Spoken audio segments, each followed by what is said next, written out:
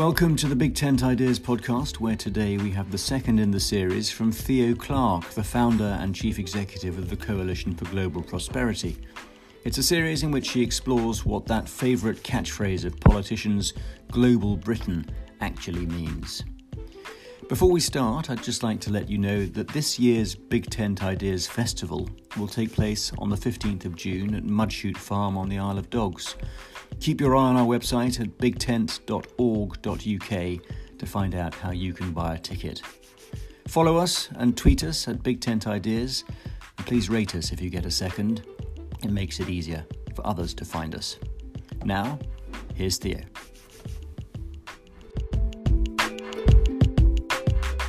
I'm thrilled to be joined by Lieutenant General Phil Jones, who has had a fascinating career in the British military.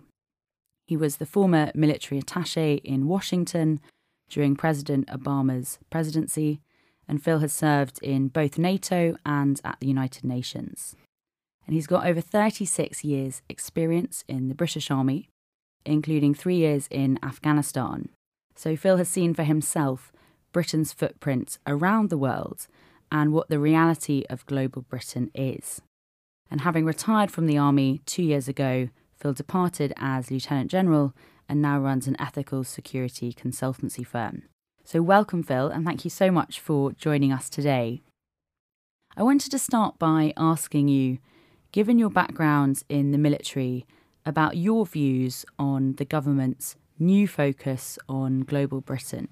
So do you think it's just a slogan, or is this actually a crucial realignment of Britain's place in the world? Well, thanks, Theo. And us military officers, particularly career officers, are international by design. So you kind of expect me to have great sympathy with the global Britain ethos. And not for a moment do I think it's a mere slogan. I think it's the way we behave and the way we act. And I can tell you, as someone who's had a lifetime experience of working on difficult things in difficult places, we are actually very good at being a global nation. And in all humility, I'd say we're good for the world, and the world is extremely good for us. And let me just give you a couple of reasons why. We're highly collaborative in the globe. We really are. We're international to the soles of our feet. Our outlook is outward by default, and we almost always think of others before ourselves. We're conveners, planners, organisers, and all those sort of things. We're good team players, and our values are strong. And in amongst the family of nations, we're one of those nations that still has moral courage, and that's really important and often in short supply in the international arena. That's so important. And I've been thinking a lot about how Britain projects ourselves around the world, but particularly about our values. And what do you think that these are? And specifically, how can Britain be most effective in promoting our values overseas? Yeah, I mean, that's a great question. And look, I'd come at this by saying that I think that they're really simple and important things, such as a pervasive sense of fairness and transparency. All those sort of things are hugely respected and valued. The absence of corruption. As an anecdote here, I was chatting to a Romanian taxi driver in Hereford who was telling me how boring some parts of his life were. Why Hereford? And he said that unlike anywhere else in the world where he'd worked, and he'd worked in a lot of places, he could go about his business as a foreign taxi driver in our country, completely unmolested by the organs of state. And we project that through the way we behave across the world, through aid and security. And okay, that anecdote is only a tiny little thing, but it illustrates the much larger point about public service values and ethics that sometimes in the slightly old and cynical world we see as slightly cheesy sentiments. But I can tell you that openness, honesty, integrity, equality, those values are important, and people like to hear them and they like to see them. That's such a good point. And given your background in the military, I'm very interested in this relationship between the 3Ds, kind of the defence, diplomacy and development. And obviously you've worked in Afghanistan and various other fragile states.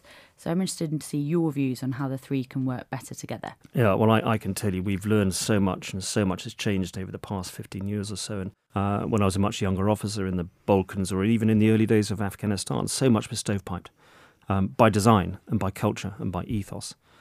Defence worked in a separate space to diplomacy, and diplomacy worked in a different space from development. And there was this notion that never these things should never meet, and it was utterly ineffective. Well, it was effective in its way, if in various different environments, and we really had to work hard to break out of that linear and binary and everything separated by time and space and military people not being able to work with the developers, and all of that. It's a struggle, and it really still is a struggle in many respects, and some of that is cultural, some of it's familiarity. But fortunately, I think by and large, that sentiment's no longer the case, partly because the sense of that sort of security through neutrality and independence that developer aid and NGO community felt so strongly has been eroded for all the wrong reasons in terms of violence and the way they've been targeted. But also because we in the military learned to our cost that you just can't forge peace and stability out of conflict without everything encompassing development, aid, trade and diplomacy, all in the same room, all in the same meeting, trying to forge some sort of unified approach to moving forwards.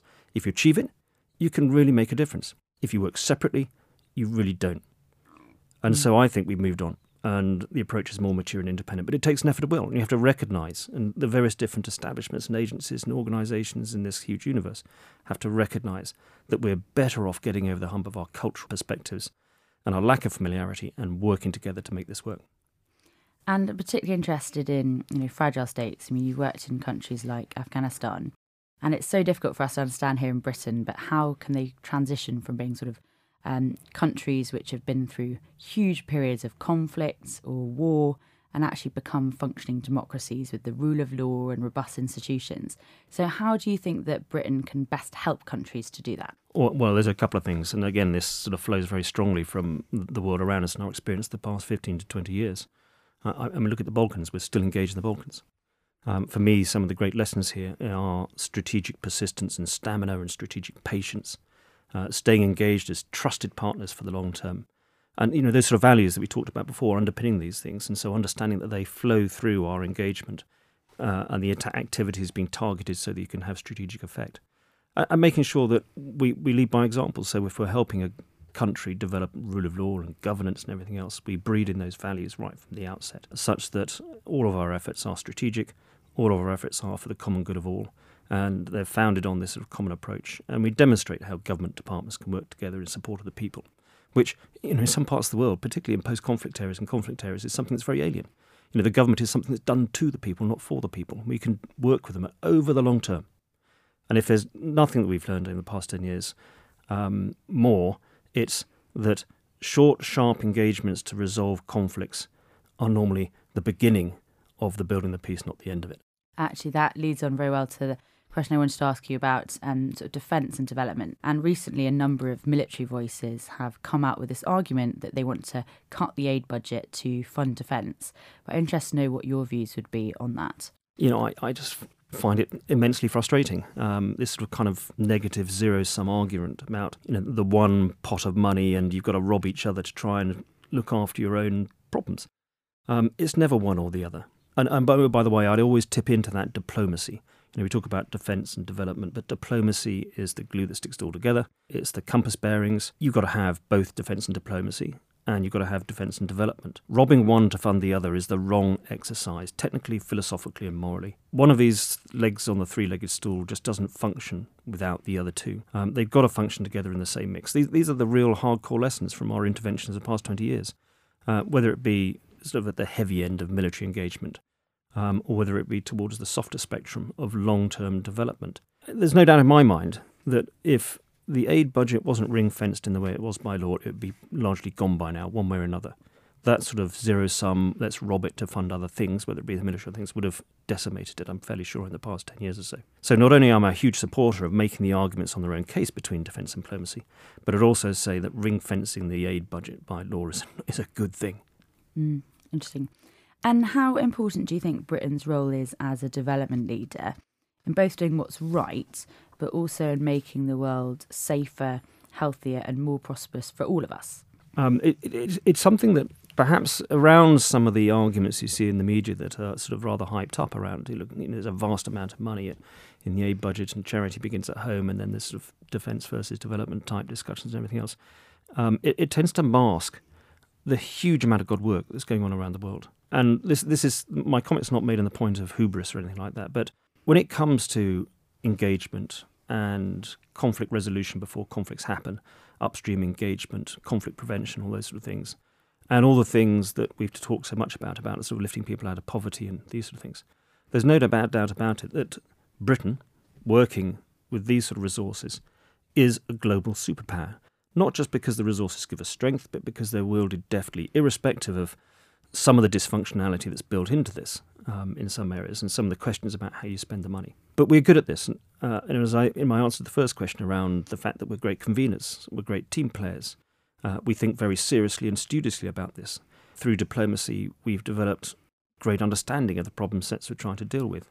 Fuel that with really high-quality people working very carefully with governments and people and understanding the issues and resourcing it well in the way we do. We really have an effect, really have a strategic effect around the world. And such an important point, because obviously the government has limited resources and clearly has to prioritise where the UK should focus our influence and resources, especially as they're spending taxpayer funding. So how important do you think it is that we spend money upstream to prevent conflict? Well, again, I would tell you as an old soldier, as a retired soldier, having spent a lot of time in and around conflicts one way or another, a large portion of my life, many years spent thinking and working in conflict areas, that engaging the military to resolve conflicts is exquisitely expensive, not only in terms of money, but also in terms of blood. In every sense, upstream engagement to prevent conflicts is better in every sense. It's cheaper. It almost certainly costs less lives. You can engage properly. Putting peace back together after a shooting war is pretty tough. Sustaining a fragile peace and making it more resilient is also tough, but it's not as tough as fighting around it. So upstream engagement is really important. There's an issue here, though, in that upstream engagement by its nature is discretionary, whereas if you're sucked into a conflict, you're there, you have to deal with it.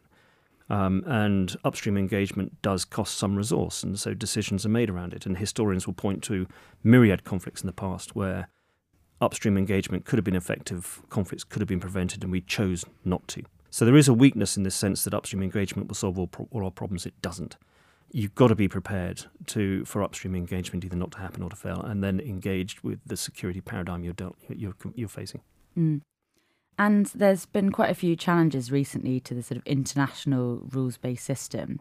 And given that you previously worked with NATO, I'd be interested to hear your views on what you think the roles of multilaterals are in today's world. Yes. I mean, the multilaterals that we deal with today, NATO and the UN and the like, and the sort of loose family of agencies and organisations that fell out of the post-Second World War period, were largely a product of those two global conflicts within a living lifetime of 30-odd years. And they were the sort of the macro response to trying to bring sort of lasting peace and stability in a framework to encourage dialogue and trust and interaction. They weren't designed necessarily to be reactive in the way that people tend to see organisations like NATO.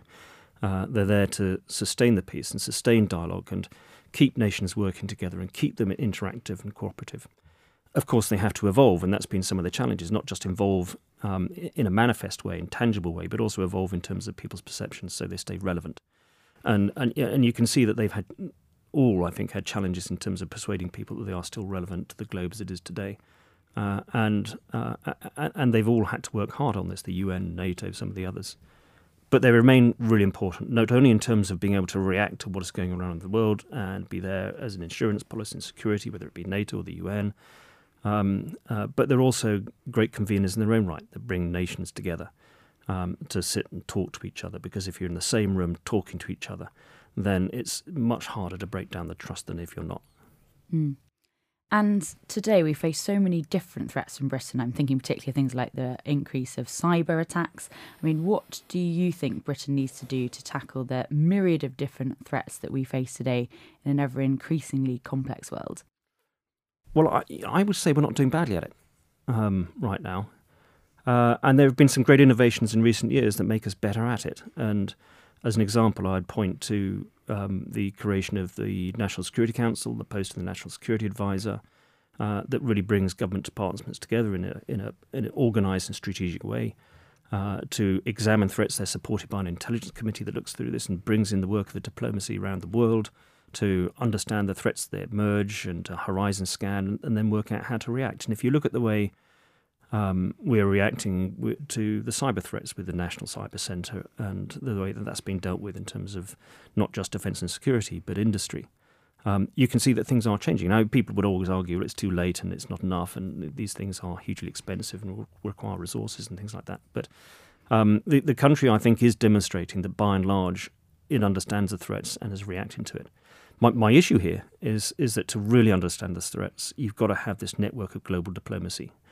And it's got to be resourced, and it's got to be out there. We have fabulous people in the Foreign Office scattered around the world, but in the past 10 to 15 years, I've seen some really important areas squeezed. And where our diplomacy has shrunk or disappeared off the map, the chances are that you'll find a conflict emerging there somewhere. So a strong, robust, well-tuned network of sensors around the world, engaging every single day over the long term to understand the globe, understand the threats and risks, and allowing us back here to react to them in the proper way. That's such an important point about diplomacy. And it makes me think about, HMG's got different assets that we can deploy.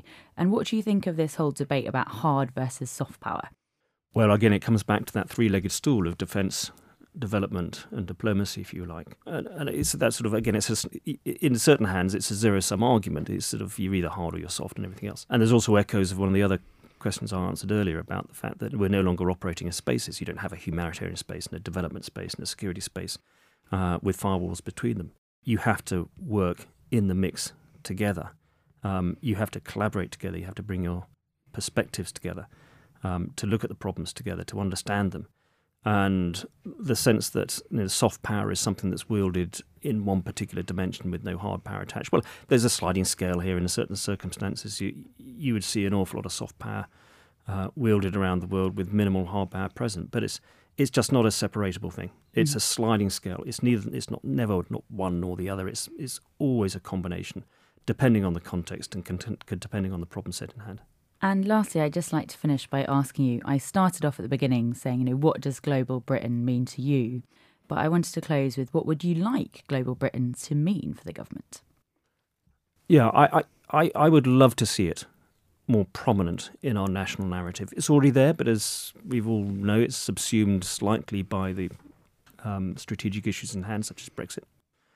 And we're way too hampered, I think, by some sense of post-colonial guilt around the discussion around Global Britain.